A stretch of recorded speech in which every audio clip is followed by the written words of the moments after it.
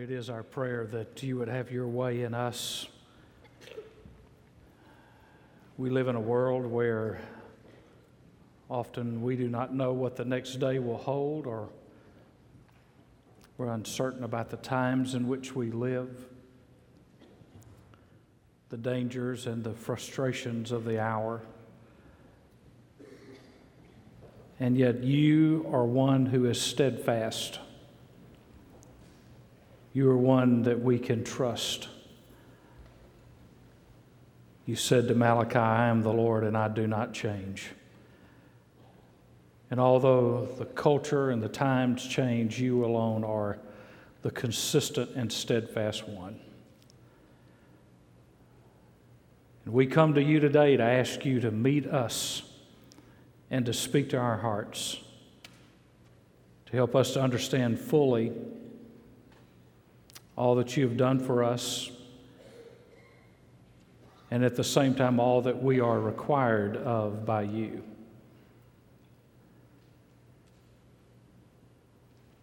Bless now the word. May it be lifted up in a way that honors you and in a way that encourages the body, corrects any areas in our lives that need to be adjusted. Most of all, speaks to our heart through the Holy Spirit, in whose name we pray. Amen. I want us to talk this morning about the prelude to revival. For the last several weeks, I've been mulling over the days leading up to Refresh and wanting God to speak to us in a new and fresh way, and asking Him to give me some insight into what He needs to do and what He needs to say to us. And so today's messages this morning and tonight are really what I believe that God's put into my heart that we need to talk about if we're going to be ready to receive everything God has for us in the conference that begins next week. We started this morning with a prelude, if you will. Oh, worship the King. The band played, Oh, worship the King, and that's the way we began this morning. We begin most mornings that way. I remember when I was growing up, I grew up in a church, and we had a huge pipe organ in the church. It would shake the dust off the chandeliers in there and everything else. And about 5 minutes before the choir came out, the organist would come out, and they would begin to play the prelude. And the purpose of the prelude was to tell everybody it's time to get settled in, it's time to get ready, it's time for us to think about what God might want to say to us today. It's time for us to prepare our hearts and to listen. It's time to focus.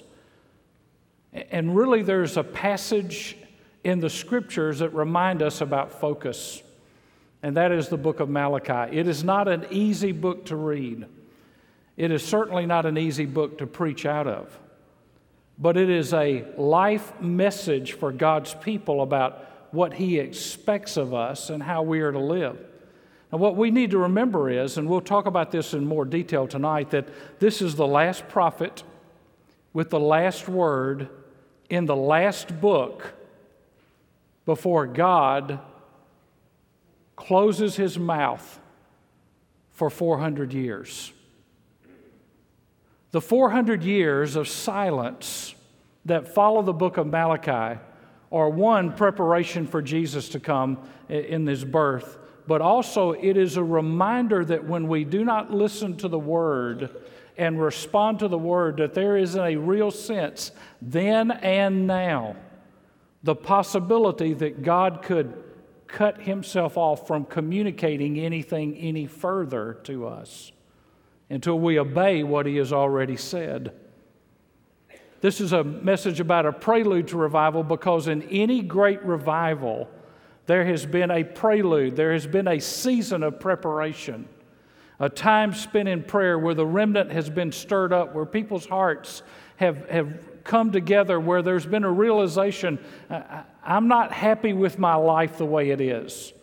There's got to be something more to life than what I'm experiencing. I hear the promises of God. I see what God says. I hear other people talk about victory, but I'm not living in it, or we're not seeing it in our church, or we're not seeing it in our family. And it is in those desperate moments that people begin to gather together to prepare their hearts for what God might say to them. Now, there are three words in your notes, and I want to distinguish those three words. First of all is the word renewal. Renewal is a prelude to revival. It is when God's people begin to get stirred up into wanting something more. There's a renewed interest. There's a renewed vitality. There's a renewed energy. There's a renewed faithfulness.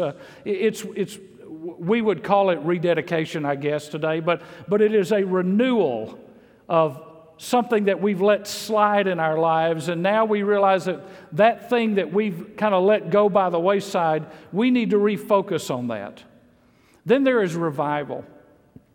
Now, revival is not to be confused with evangelism, because evangelism always follows revival. It never precedes it. It is a revived church that reaches out to lost people. It is a revived church that preaches Jesus Christ as the only way. You see, in revival, the saved get their lives revived, and their lives are marked by significant changes and priorities and in use of time and in talents and all that we do. It's a reevaluation of our lives. Are we living up to the standard of Jesus Christ in what we say and in what we do? And then there's awakening. Awakening is that which happens outside of a local church. It's not limited and contained to a local church. It is, in fact, communities, regions, states, or nations that are revived. And there's a drastic change in the culture. And you see that in the history of revival and spiritual awakenings. There have been seasons of spiritual awakening. We would call the Reformation, but it was in fact a reawakening that changed the climate and the culture of the world that had fallen into dead religion. It affected art, it affected music, it affected politics, it affected the church, it affected everything that it touched. And that's what revival and awakening do. Awakening is when it gets outside of the four walls and of one specific community, and it becomes a life-giving power to a nation or to a land. I agree with Eliza Doolittle in My Fair Lady. She said, "Words, words, words, I'm so sick of words. Sing me no song, read me no rhyme, waste not my time, show me." What the world is looking for today is not a church that just sings songs and makes rhymes. They're looking for a church that will show them that Jesus Christ actually has made a difference in their lives. They're waiting for people that live out their faith. They've heard words, they've heard songs. What they've got is a show me attitude. Show me that what you say you have that is so real is in fact real in your life. And the first thing that we have to show them is that we are intent on a return to God. We are intent on a return to God. Malachi 3:6, "For I, the Lord, do not change. Therefore you, O sons of Jacob, are not consumed. From the days of your fathers you have turned aside from my statutes and have not kept them. Return to me, and I will return to you, says the Lord of hosts. But you shall say, how shall we return?" Returning and repentance are basically the same word. It means a change of mind, a change of heart, and a change of direction. God says, I've not changed. You still are like Jacob. We're going to talk about that a lot tonight, about what it means to be like Jacob, which he refers to here in Malachi 3.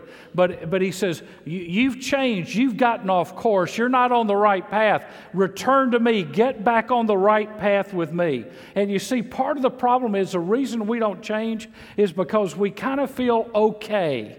Not great, but we feel okay about our lives. You know, gas prices are up. Now they're down a little bit. I mean, I told Terry I never thought I'd see the day when I slam on the brakes to go, look, $2.36 a gallon, pull in there. You know, I remember when I paid 36 cents a gallon. Bless God.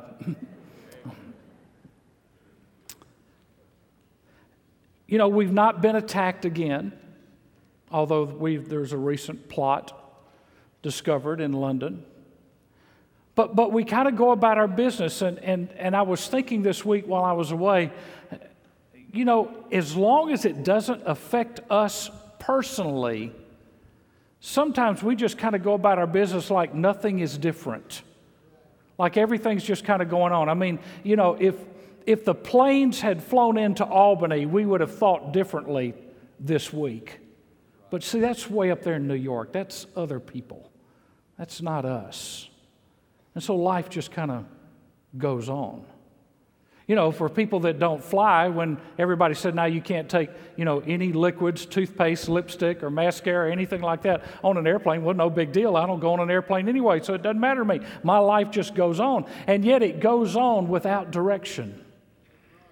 And God says that we need to come back and adjust ourselves, because while we're kind of ebbing and flowing with the signs of the times and moving along kind of haphazardly in our lives, God says, I've been focused.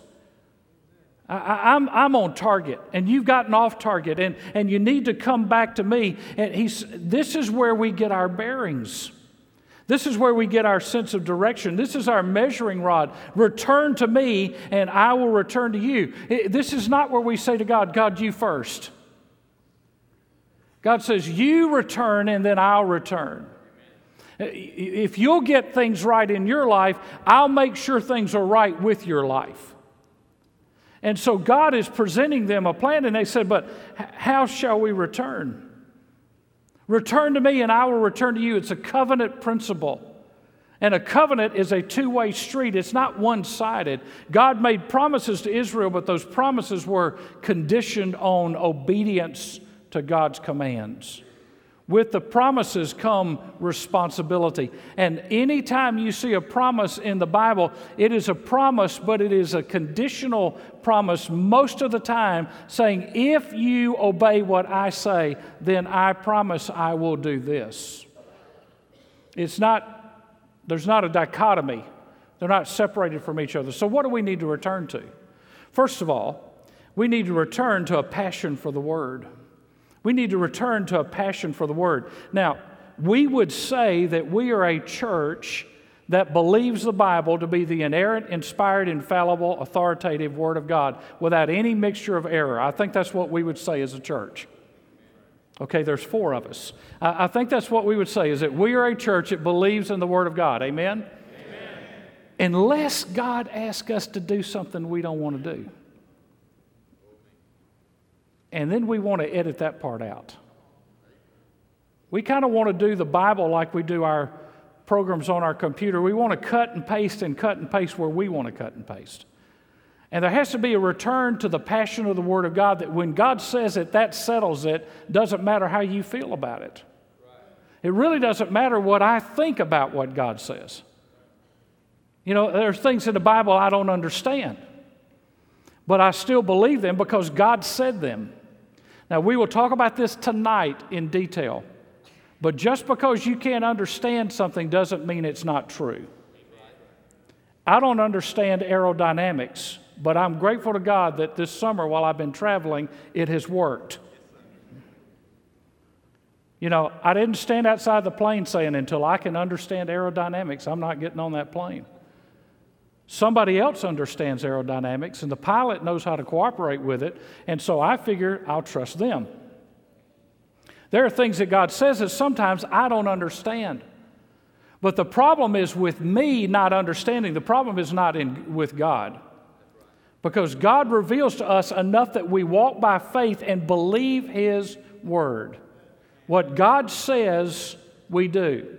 That's a returning to the passion for the Word of God. Secondly, a passion for the things of God. A passion for the things of God. The things that matter to God. The things that matter to God. God could care less about the color of the carpet or which side the piano's on, and churches have split over all those things. But I'm talking about the things that matter to God. Body life, fellowship, unity, encouraging one another, praying for one another, serving one another, giving to one another, loving one another. Those things that are clearly revealed in the Word of God is how the body is supposed to function. There needs to be a passion that those things are protected. Number 3, a passion for knowing God. Not just a passion for the things of God, but a passion to know God Himself intimately. That we want to get to know God. I'm always amazed when I go to the mountains, the different ways that God reveals Himself. Sometimes it's in a sunrise, sometimes it's in a sunset. The other night it was in the most odd coloring of the sky with a full moon over a blank ridge with not a house on it. Just God's natural reflected light showing on the ridge and revealing the ridge of a mountain and the valleys and the peaks. And God giving a reflection of Himself and of His light. And to say, Lord, how could I doubt that You have things in control when right on time for thousands of years it's been full moon when it's supposed to be full moon? That You have this world. You're not a distant deity, uninvolved in what's going on in our lives. That I need to get to know the God who is Creator, Sustainer, and Redeemer, and know Him intimately. Next, we need a passion for holiness. Because the Scripture says that we're to be holy because He is holy. A passion for holiness. How much more can we be like Him? Listening to Him, obeying Him, following Him. And then we need a passion for the lost. It needs to break our hearts that people reject Christ. We cannot choose Christ for anyone. But it needs to break our hearts that God, in His great love, gave His Son, and people choose to say, I'm not interested in what the Son of God has to offer me. A passion for lost people. Sometimes when I read the paper and I read the obituaries, I'll read and it'll say they remember this club and this organization and this thing, and they remember this church, and I'll just ask myself a question, but Lord, were they saved? Amen. I mean, just about everybody's a member of a church, but were they saved? Right. Are they in heaven today, or are they in hell today? And could we have made any difference in sharing the gospel with them? Now, I understand man is without excuse, but we are not without responsibility. Because the Great Commission tells us we're to go and to make disciples. Now, here's a couple of thoughts that I want to give you. They're not going to be on the screen, but just some things as the Lord was kind of taking me through this. If I love the work of the Lord more than the Lord of the work, I need to change. Now, that one's a hard one for me. If I love the work of the Lord more than the Lord of the work, I need to change. If I love preaching more than I do Jesus and talking about Him, something's out of balance in my life. Another thing is if my doing is not the overflow of my being, something's wrong. If what I do doesn't flow out of who I am, then something's wrong. Now, I'm just putting up a facade. I'm just putting up a front. I'm pretending to be something that I'm not. If I love my preferences more than the Lord, I've changed and I need to change and return back to God. We all have our preferences. There's not a person in this room that doesn't have preferences, but they can't become idols. They can't become idols. They can't become things that we worship instead of the Lord. Another one is if I'm disobeying a clear teaching of Scripture, I need to change. And if I'm justifying something that I need to judge, I need to change. The psalmist said in Psalm 51:17, the sacrifices of God are a broken spirit, a broken and contrite heart, O God, you will not despise. Isaiah 66:2, this is the one I esteem, he who is humble and contrite in spirit and trembles at my word. That's who God says he esteems, the one that is humble and contrite in spirit and trembles at his word. Joel 2:13, rend your heart and not your garments, return to the Lord your God, for he is gracious and compassionate, slow to anger, and abounding in love. There has to be a return to God, but not only that, there has to be a renewal of obedience. Verse 8 of chapter 3, will a man rob God? Yet you are robbing me, but you say, how have we robbed you? In tithes and offerings. You are cursed with a curse, for you are robbing me, the whole nation of you. Bring the whole tithe into the storehouse, so that there may be food in my house. Test me now in this, says the Lord of hosts, if I will not open up the windows of heaven and pour out for you a blessing until it overflows. Then I will rebuke the devourer for you, so that it will not destroy the fruits of the ground, nor will your vine in the field cast its grapes, says the Lord of hosts. All the nations will call you blessed, for you shall be a delightful land, says the Lord of hosts. Now, verse 8 almost seems like a rhetorical question that presupposes a no answer, but God says, yet you're robbing me. Now, before everybody gets uptight, let me just ask you a simple question. Do you want God to open up the windows of blessing on your life and on your family? Yes or no?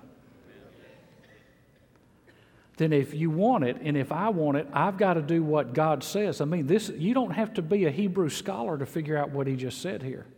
This is black ink on white paper, and it's real clear. If you want the blessings of God on your life, now, I'm not talking about the guys on TV that say, if you'll send me $30 a month, God's going to bless you with $30 million. I'm not talking about that. I'm talking about the favor, the protection, the listening ear of God in your life. Then you and I have to do what God says opens up the windows of heaven. I mean, it's just real clear. And yet this is one of those parts where we say, I believe the Bible, but not that part. I want to get around that. I want to ignore that. But folks, listen to me very carefully. I'm saying this because I love you and because I want this church to experience a great movement of God. I'm saying this because I care. I'm telling you what I would tell my own children. I want God to bless you. But you and I will never, ever see a great, life-changing revival unless we get this right. Amen. It's just a non-negotiable with God. You can't read the Bible, Old or New Testament, and not realize that giving God the first fruits are what we are supposed to do. In fact, Genesis chapter 14, verse 20, God established a tithe with Abraham. That was before the law, by the way, hundreds of years before the law. In Genesis 28:22, Jacob practiced the tithe at Bethel. In Leviticus 27 and verse 30, it was the law. And as I began to study this again, I realized there's not one reference. Now listen to me, don't lose me here. There's not one reference to tithing in the Bible that is not tied in some way to honoring God and God blessing us. Not one. It's not a just because. God says, you obey me in this, and I will do something for you. God has set up a system whereby we are to show how much we trust Him. And this is a basic principle of life. If I don't do it, it's like when my kids were small and they're 3 or 4 or 5 years old, and if they would have looked up at me and said, I don't need you, I can take care of myself. Well, knock yourself out. I'm going to run away from home. I've got all I need. Where are you going? Across the street. Stay at a friend's house. You see, God is saying, I want to bless you. And whether it's in gratitude or in sensitivity or ignorance of what God says or just plain old disobedience, the windows of heaven, He says, are shut until we get this straight. Now, for them, the tithe was like the tax, and offerings came after that. Now, that's the great news. When you tithe, the great news is you get to begin making offerings. He says, this is what you owe. You're to bring the first fruits. You're to bring the first of everything, the firstborn, the first fruits of your produce of the land. He's talking to an agricultural society, and what he's saying is that our tithing is tied to trust, and our faith is tied to our finances. Now, don't even get on the road to think that I'm saying this because we're behind the budget. That has nothing to do with this. This has everything to do with God blessing your life. Everything. It has everything to do with God answering your prayers. It has everything to do with God meeting your needs. Because what does he say? He says, when you do this, I will rebuke the devourer. That's why no matter what raise you get, it's not enough. That's no matter what you try to do, you never get out of debt. You just end up in this cycle and this downward spiral over and over again because you're trying to deal with the devourer without obeying the one who can rebuke the devourer. You're trying to reason out your life. He says, test me now in this. Not when you think you can afford it, but test me now. I remember a friend of mine who was in the ministry, and he wrote a check that he knew his bank account couldn't cover because he started obeying God in this area. And they never bounced a check because resources started coming in. He said, there's only one way to explain it. God met me at the point of my need and at the point of my faith. That's all I can explain. He says we're to test him now in this, not when we can afford it. Look, you can never afford it unless you understand that you can do better on less with God in it than you can do on more without God in it. You never afford it. He says, test me now. The curse comes from a failure to obey God. And to fail to do this is to miss God's blessings in our lives. And Malachi is referring to a drought. I thought it was interesting. I didn't even have this passage in mind when we began to think of our theme for Refresh for this year, but prepare for rain. He was talking about a drought. Do you realize in the 1930s, after a time of success and prosperity and everything was going great in America, that there was a stock market crash? Some of you aren't old enough to remember that. I'm not, but my parents did. And they lived through that time, and in the breadbasket of America, there were 9 years with no rain. And in April of 1935, they had what they called Black Sunday, which is when millions of acres of topsoil, because of 9 years of no rain, blew across America and just depleted the farmlands of the breadbasket of America.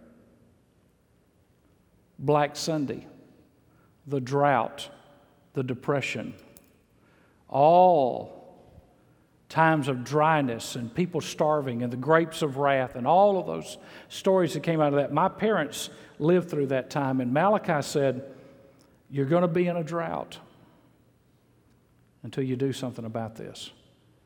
Say, well, we got irrigation systems now, but their source is from God. The source of everything you need to exist is from God.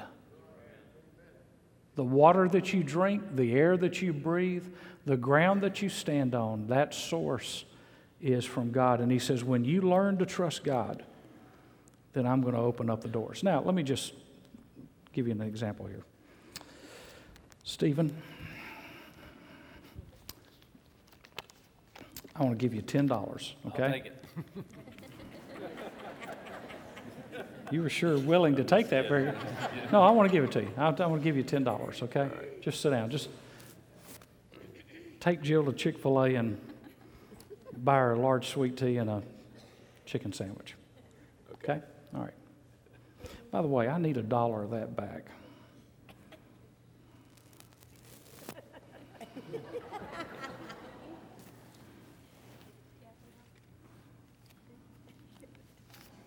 Thanks.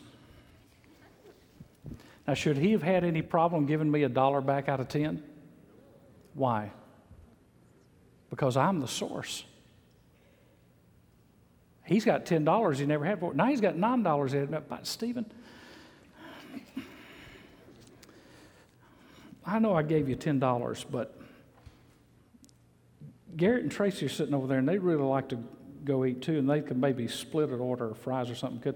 Could I have $5 of that back?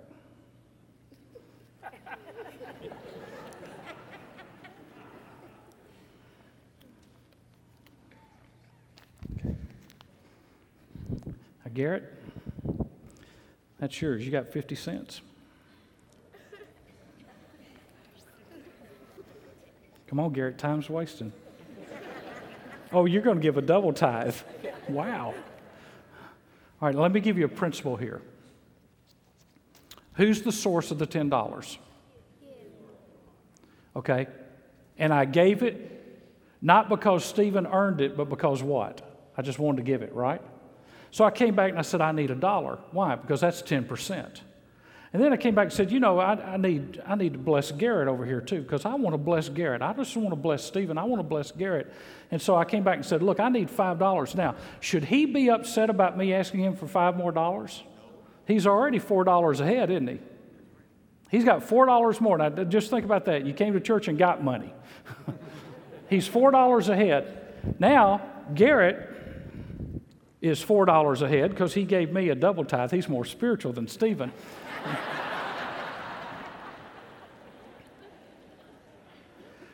Let me give you a principle that you need to understand about tithing. God wants, you need to write this down. God wants His money in circulation. God doesn't want the tithes and offerings so that we build up a nest egg for the church or for ourselves in this case. God wants His money in circulation. And so because Stephen was willing to give and to give over and above because he recognized the source, not only did Stephen get blessed, but now Garrett's been blessed. And guess what? Malachi says there's a book of remembrance, and God wrote it down that Stephen was willing to give because he knew that he wasn't the source of that $10. And so he came over and blessed Garrett. And the Bible says, Moses says it, Deuteronomy says it, and Revelation says it. There's a book of remembrance of our words, and that God is going to put it to His account for the good that He was willing to bless somebody else. Now, did Stephen bless them or did I bless them? Well, both. Stephen did it because he was willing to obey God, but I did it because I was the ultimate source of the $5 that Stephen gave me to begin with, and so I could bless them because Stephen was obeying me. You get the point?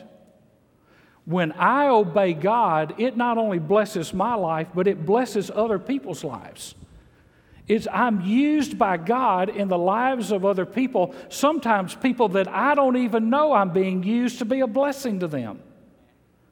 But because I obey God, God puts that principle in the process, and He works in my life. So there's a remembrance, verse 13, and I'm going to go very quickly. We'll probably pick up most of this tonight. Malachi 3:13, your words have been arrogant against me, says the Lord, yet you've said, what have we spoken against you? You have said, it is vain to serve God, and what profit is it that we have kept His charge and that we have walked in the morning before God, the Lord of hosts? So now we call the arrogant blessed. Not only are the doers of the wickedness built up, but they also test God and escape. Let me give you 3 quick things because of time. First of all, remember you're accountable. If I want revival in my life, if I want a fresh touch from God in my life, I need to remember that I'm accountable for what I do and how I respond to the Word of God. I'm accountable. These people were saying, we're serving God, but we're not getting anything out of it. God said, I'm keeping a record. Secondly, remember God rewards those who seek Him. God rewards those who seek Him. Then those who feared the Lord, verse 16, spoke to one another, and the Lord gave attention and heard it, and a book of remembrance was written before Him for those who fear the Lord and who esteem His name. God is speaking to a remnant. He's speaking to His people that are listening. And I want you to notice two things in verse 16 that God takes note of. First of all, God takes note of those who fear Him. That's not to be afraid that God's going to mess us up if we don't listen to Him, but those who reverence His name. Not only those who fear Him, but to those who honor His name, who live a life in such a way that His name is honored in by how they live. So we remember that God rewards those who seek Him, and finally we remember that nothing goes unnoticed by God. Verse 17, they will be mine, says the Lord of hosts. On the day that I prepare my own possession, I will spare them as a man spares his own son who serves him. So you will again distinguish between the righteous and the wicked, between one who serves God and one who does not serve Him. You'll be able to distinguish righteous and wicked. If you notice that with God it's lost or saved, it's righteous or wicked, it's holy or unholy. God doesn't go in shades of gray. God is very specific in the lines that He draws about what He expects. So He doesn't stutter and He doesn't stammer and He doesn't almost say something. When God says something, He says, when you fear Me and when you love Me and when you obey Me, then you will see that it will be distinguished between the righteous and the wicked. Those who listen to Me and those who do not. There's one last quote I want you to see. A.W. Tozer said this, "It is useless for large companies of believers to spend long hours begging God to send revival. Unless we intend to reform, we may as well not pray." Unless we intend to reform, we may as well not pray. Would you stand with me? Your heads are bowed and eyes closed. I believe that what we've talked about this morning is crucial to us experiencing revival, to us seeing God answer prayer. Not debating with God, arguing with God, justifying ourselves in any way, but simply saying, Lord, I choose to believe Your word. And I choose to get my life right in these areas. And for some of you, that's going to mean in a little while going to Bible study, getting your checkbook out and writing a check and catching up on your tithe. See, here's what happens to us.